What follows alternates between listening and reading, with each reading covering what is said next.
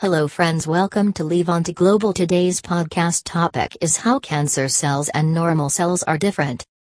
Every organism on this earth is made up of cells, and the cell replicates itself as a result to grow to a bigger organism.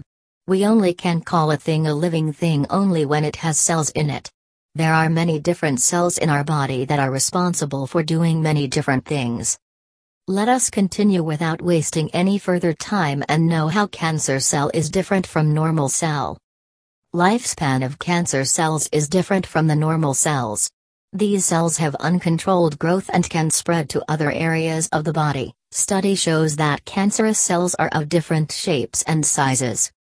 It was really confusing for cancer cells to understand the signals message given by other surrounding cells. It is surprising to see that cancer cells do not go with the flow as normal cells do.